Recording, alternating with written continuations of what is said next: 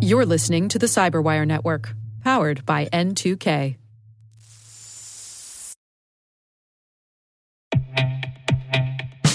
And now a word from our sponsor, SpyCloud, the leader in operationalizing cybercrime analytics. Traditional threat intelligence is a thing of the past. Cyber criminals are stealing vast amounts of credentials, session cookies, and financial data every day, and it's hard to keep up. SpyCloud is the trusted partner businesses turn to fully understand their darknet exposure risk and neutralize threats before it's too late. SpyCloud alerts your organization as soon as an employee or customer's data appears on the darknet, so you can act faster than bad actors to prevent cyber attacks like ransomware, session hijacking, account takeover, and online fraud. With insights from the industry's largest repository of recaptured data, protect the digital identities and systems most important to your business. Get your free corporate darknet exposure report at spycloud.com/cyberwire and see what information criminals have in their hands today. That's spycloud.com/cyberwire.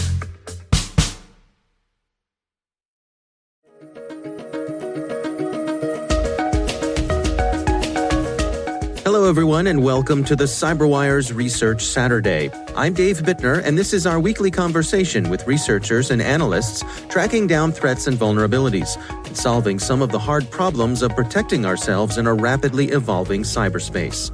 Thanks for joining us.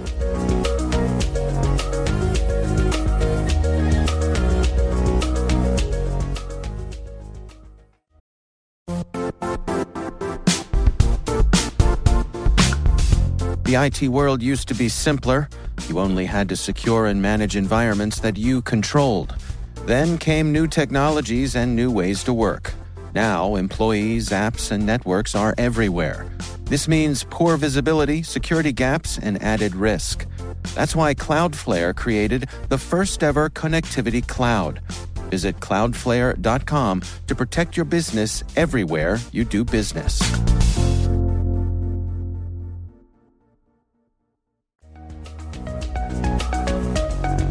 So we originally started tracking Magecart back in 2015.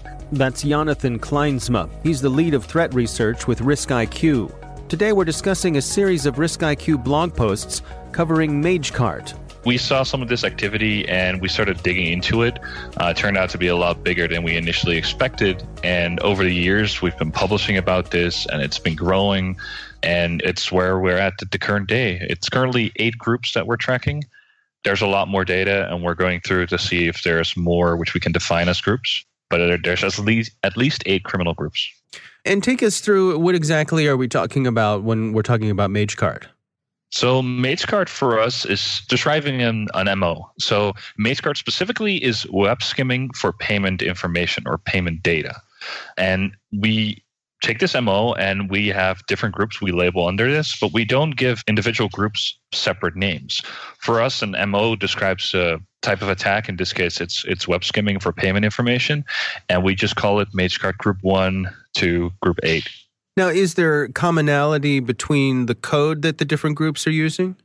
There is for some of them. So one of the original groups has been selling off their kit. They started doing this in 2016. So you can actually see a bunch of different groups using the same code base. Some of them focus on the actual attack part, so the compromise and like the steps after this. And others you will see sort of modifying and playing around with the code base to see if they can improve it. So walk me through this. If I am someone who is out to do this type of skimming, how would I go about doing it? The thing is that current web pages and payment pages online for card not present transactions, they are just web pages with fields, with forms, and you put your information in there. Now, the same type of scripts that can create these forms and can do your checking while you're putting in your information where it validates you, this same script can also pull out this information. So doing these types of attacks, there's one thing you need to do. You need to run some script in the browser of the victim that's currently trying to do a transaction. And the way to do this is you compromise a merchant, an online store, and you actually put your script in a page And what your script does, it will search for a payment form and will just pull out the information that's in the form once a user submits their payment. And this is how they all do it. They have different versions of how to do this. Sometimes they look at when the form is being filled in. So every time you're typing something in, they will check to see if you enter payment information. But there's other groups that just check, is somebody submitting their payment? Others will be hooking on the fact that a form is submitted. Some will be hooking on the button you're clicking to perform your actual transaction. There's just different ways of going at it. And do you have any sense for who these folks are? Anything attribution-wise? No, we try to sort of stray away from attribution, but we do know the original group that we were tracking in 2015, which goes back to 2014. At least one of their members is a native Russian, where he speaks Russian natively. Now, we don't know if he's based out of Russia, but that's what we have for them. I see. Well, let's walk through a couple of the incidents that you all have highlighted in some of the blogs you've done about this. Why don't we start out with Ticketmaster? What was going on with this one? So Ticketmaster is a very, very large organization. They have a very big online presence, but they also have a big security policy and a big security team. They take security very seriously. Now, the thing is, if you want to go after one of these organizations, it's going to be very difficult if they have all this security stuff in place. So the specific group that went after Ticketmaster is one we call Magecart Group 5. And all what these guys are doing is they are going after the supply chain. So Ticketmaster uses, or at that time used, a bunch of different analytics providers and sort of basically providers that give them functionality on their website. It wasn't even all about analytics. So what this group does is they go after the supply chain. They will compromise these smaller organizations because they are good at what they're doing, be it analytics or something else, but they're not always that good at security. So these companies get breached. And the thing is, their script runs on the Ticketmaster website, runs on a whole bunch of websites. So the original breach started in December with a company called Social Plus. They compromised this company and they basically added their skimming code to the script that's normally loaded by Social Plus's customers. Now, Ticketmaster was one of their customers, and by that effect, they were executing the skimmer code on their website.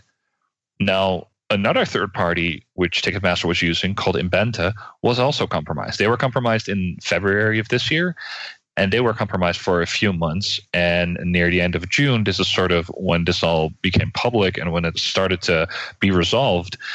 But Ticketmaster wasn't compromised themselves. They were breached because one of the providers they're using was breached.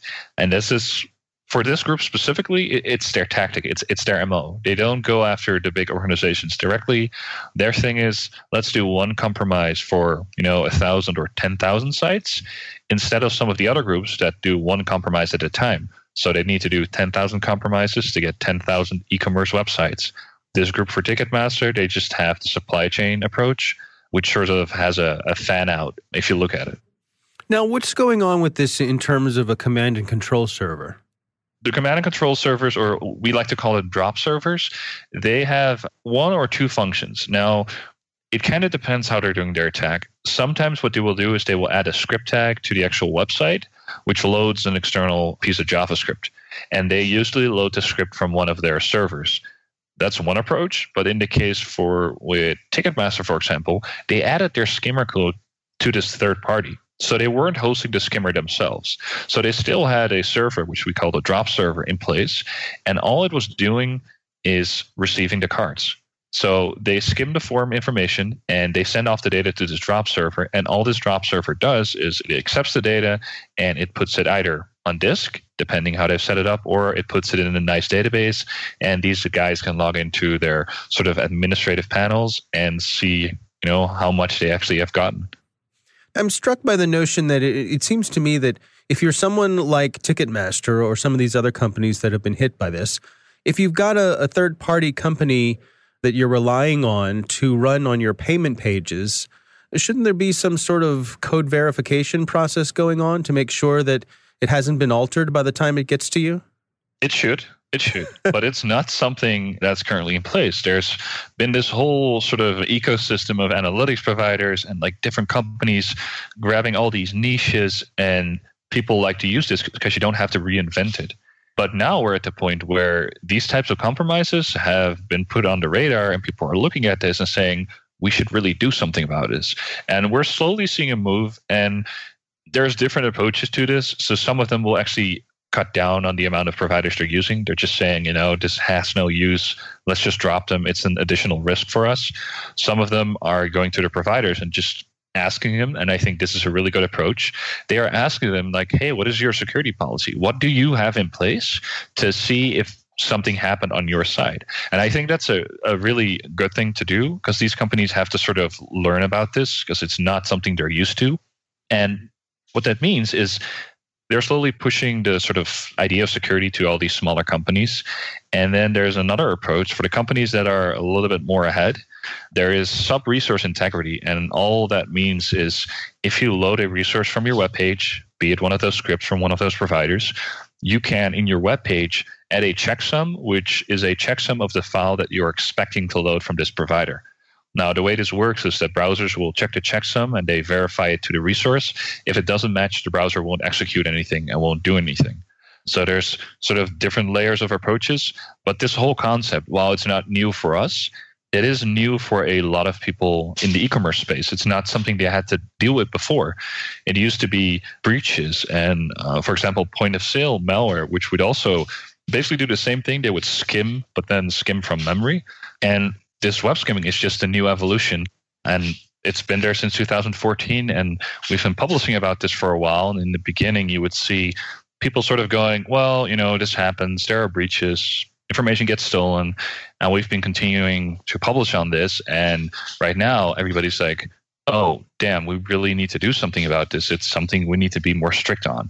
Now, personally, I don't see the approach of trying to go through all your providers and, it's all small controls. It's one of many you should have in place.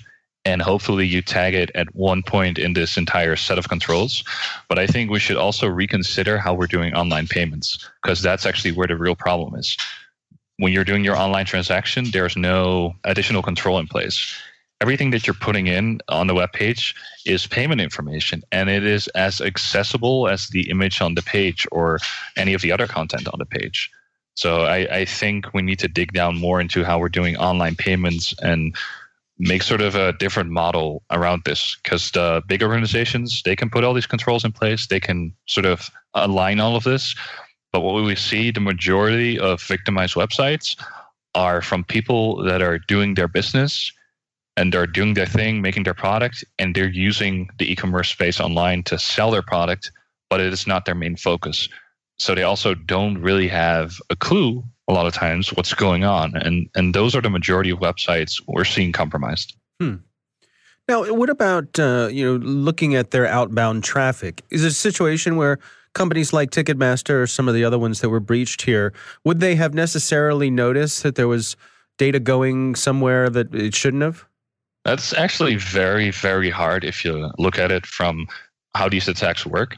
So all these online payments, all these providers that are on the pages, and like all this analytics that's happening at providers, and then you have like the session recording companies which do analytics by recording everything that happens on the website. Those guys actually, by accident, sort of also copy payment information while they're doing an analysis, because they're looking at what's happening on a website, what's being typed in. So this information actually goes a lot further than what people are expecting. And if you look at trying to see if there's controls in place to figure out where data is going, it's a lot harder than you would expect. No, that's interesting. Well, let's move on to the British Airways breach. That was another one that got hit. What was special about this one? So the British Airways one is one we attribute to a group we call Magecart Group 6. They are very different in the way they operate. So they are highly targeted. They go for one organization, and once they breach this organization, they figure out how it works or how the payment basically works with these organizations, and they integrate their skimmer at basically the best spot they can go for with this. And if you look at the British Airways ones, what they did, they modified this one JavaScript resource on the server that was loaded by both the mobile version of the payment page as well as the normal desktop one. And this way, they had both mobile and desktop payments that are being done online. They had both of these covered for skimming. But this group, like I said, they integrate really well, and they really take care like how they breach an organization, and they take their time to figure out what's going on. How does this organization work? How does their website look like? How does the website function? And where should we go? And their idea is basically, if we're on this website for a day, so we're there skimming payment information for a day, that will be already, it will have a big return. If we're there longer, that's only better. Now, for the time that they were active on the website, it's a long time. So a lot of cards were skimmed at that time. Yeah, it's interesting that in this case, they were able to infiltrate the mobile devices as well. Yeah, so a lot of these mobile apps, they are partially native to the operating system of the mobile device. But a lot of times when they want to sort of align a design of the app as well as the whole experience of paying and then people switching from the desktop website to the mobile one, you sort of want to have a similar, or basically you want to have the same design all around. And in mobile apps, what they tend to do is you'll have these sort of dashboards in your airline-related apps where you can see your flights, status of flights, all that information. Those are usually native displays, and all they're doing is they're hitting up these API endpoints for example, British Airways, where they're pulling down this information and they are just displaying it in a nice way. Now, the actual payment process or the booking process for a lot of these, they actually just visit a mobile version of the website in the background. They load all the resources from the web server just like a normal website visit. And the reason for this is you don't want to duplicate everything. You don't want to add online payment processing in a mobile app if you've already done it properly for the website. You can just make sure that the website also works on mobile devices. And that's what we see a lot of times. The apps partially are native. They display data natively by using APIs on the services. But at the same time, certain processes, they will just map these over to a mobile website display, and they will show this in the app. And that's how they got British Airways mobile payments as well. Well, let's move on to another victim here. They were able to get in and compromise Newegg. Yeah, so Newegg is the same group as the British Airways group, and they sort of took the same approach. They breached an organization, and they figured out how the payment worked. And you can see this by the way they added their skimmer. So the checkout process for Newegg is split in different steps. So in the first step, you're adding your shipping and sort of billing information. And then the second step of your checkout, you're adding payment information. Now, this payment information page was a separate page. And this is only where the skimmer was active. So they figured out how this payment process worked, and they went after this really specific file, and they added their skimmer code as a small JavaScript snippet on the web page. It was very small. It was 15 lines of code if you space it out neatly and make it readable. So that's 15 lines of code. And we saw the data go for sale on one of the underground markets, and they had about 500,000 cards for sale. So that's a pretty big return for these guys. Yeah, it sure is. And are they making any attempt to obfuscate the code when they're injecting it? Not really. And the most interesting thing is when we were looking at this code and we tried to set out some detection rules, basically, we crawl the internet, we crawl all the websites online. And what we noticed is if we made our rule just a little bit too generic for the skimmers, we noticed that people were actually doing the same concept for actual payments. They would grab form data from the payment form, and they would send it off to a remote server and wait the remote server to validate the payment and say, it's good, you can continue, which is a really, really bad practice if you think about it. And it's really not how we should do online payments. Just sending it off to a remote server to do some validation.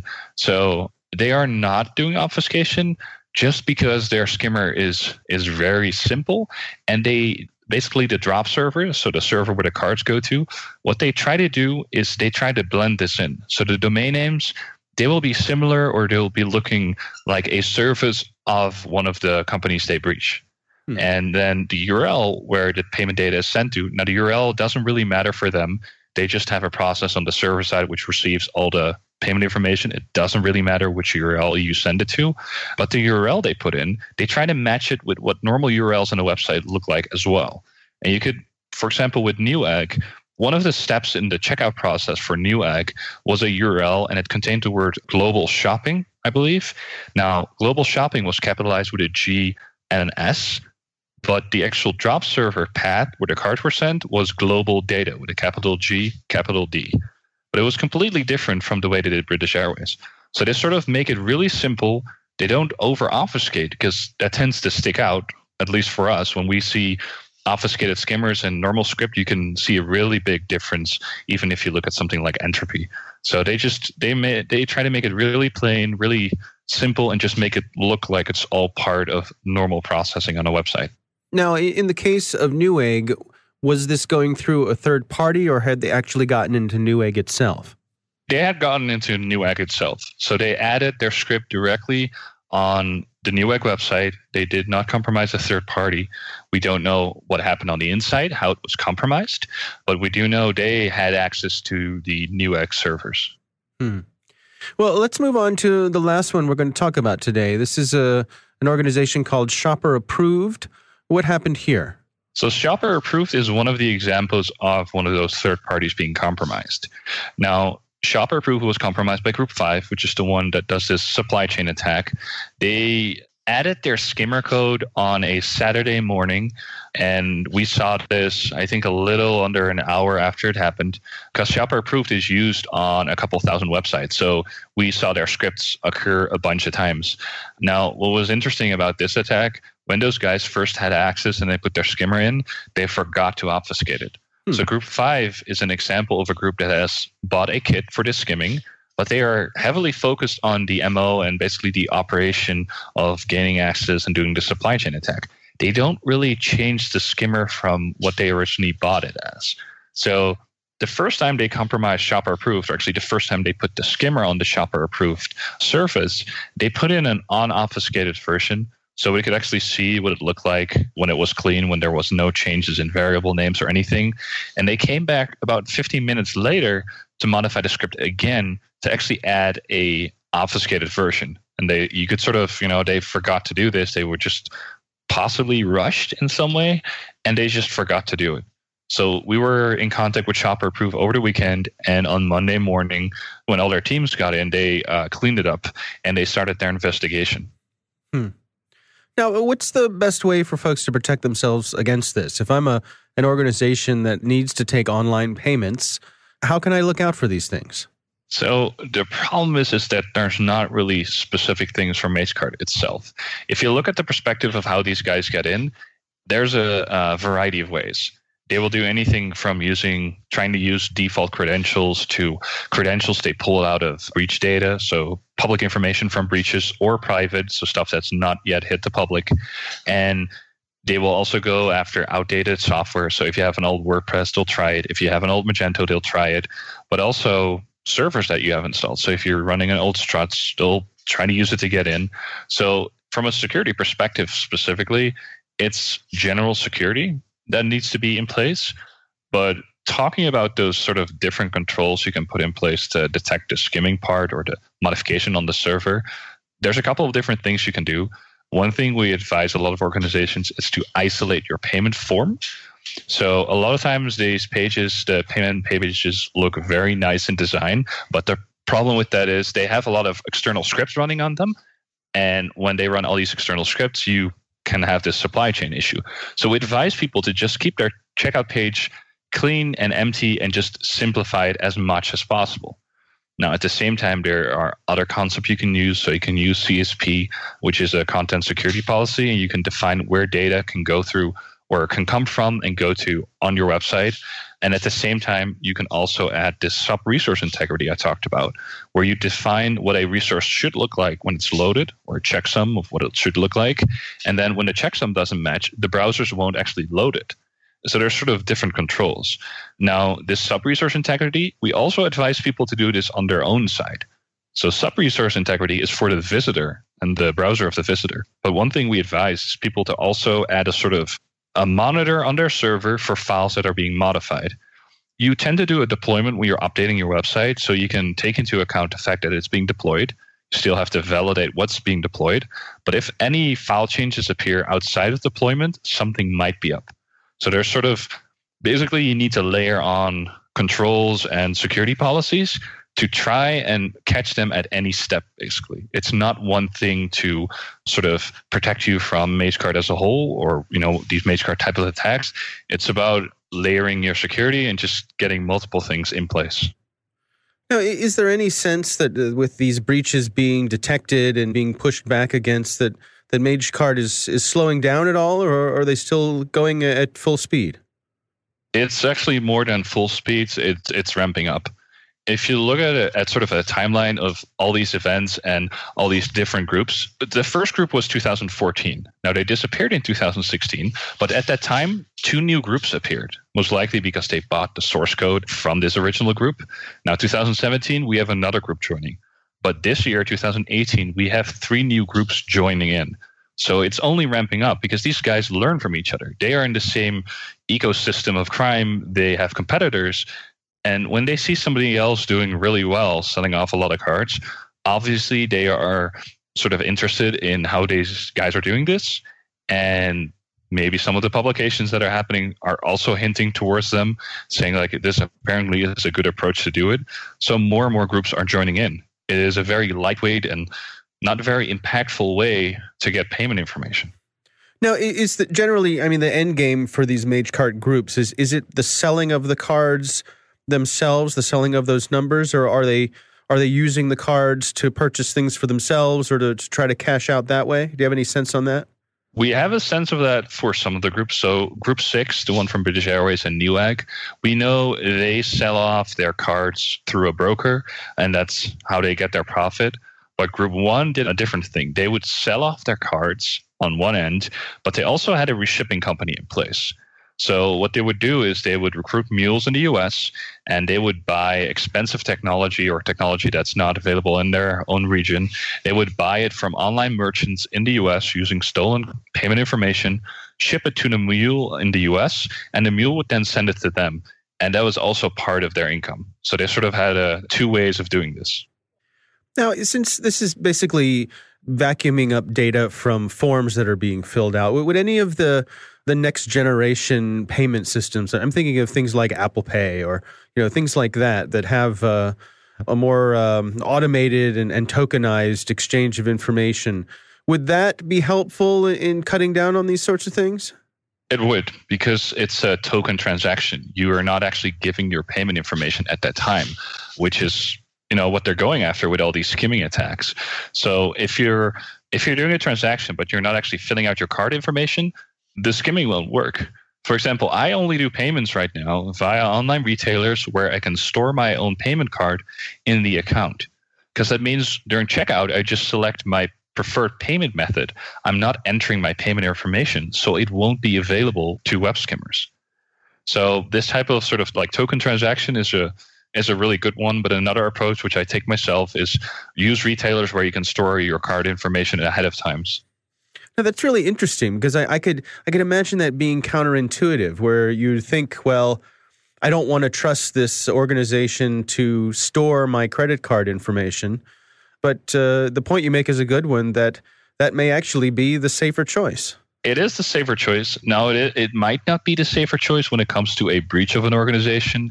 The example with British Airways, they recently made a publication that they found more payment information compromised because whoever was inside their infrastructure managed to get to the server that stored payment information from reward members' transactions. So in a way, it's sort of two-pronged. You're not vulnerable to skimmers this way, but if an organization is compromised, and that's sort of a general thing, they might actually still get to the payment information. But if we're just focusing on skimmers right now, that is my approach.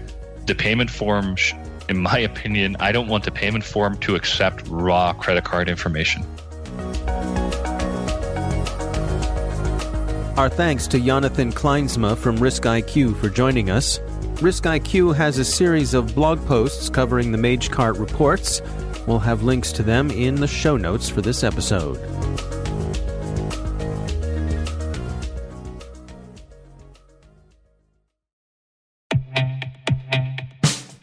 And now, a message from Cyberbit. Mastering cybersecurity is like mastering a sport. You build muscle memory through rigorous practice, then you train as a team to foster cohesion while operating under pressure. Like athletes, cybersecurity professionals thrive on hands-on simulation. But traditional courses, certifications, and open-source labs won't build you a winning team. You need Cyberbit. Cyberbit offers a hyper-realistic simulation environment for your SOC, IR, and C-suite to refine your skills, all using the market-leading SIMs, EDRs, firewalls, and WAFs they use every day. Cyberbit is offering CyberWire listeners a free live-fire exercise. Sign up your team now at cyberbit.com/cyberwire.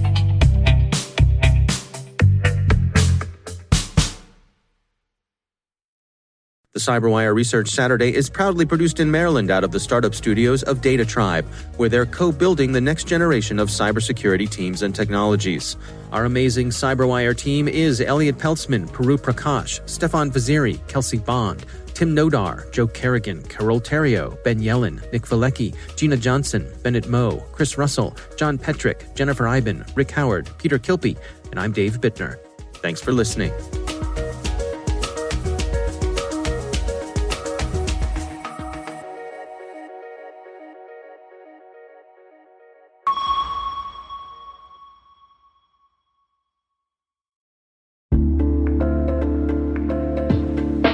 Hey all, Rick here.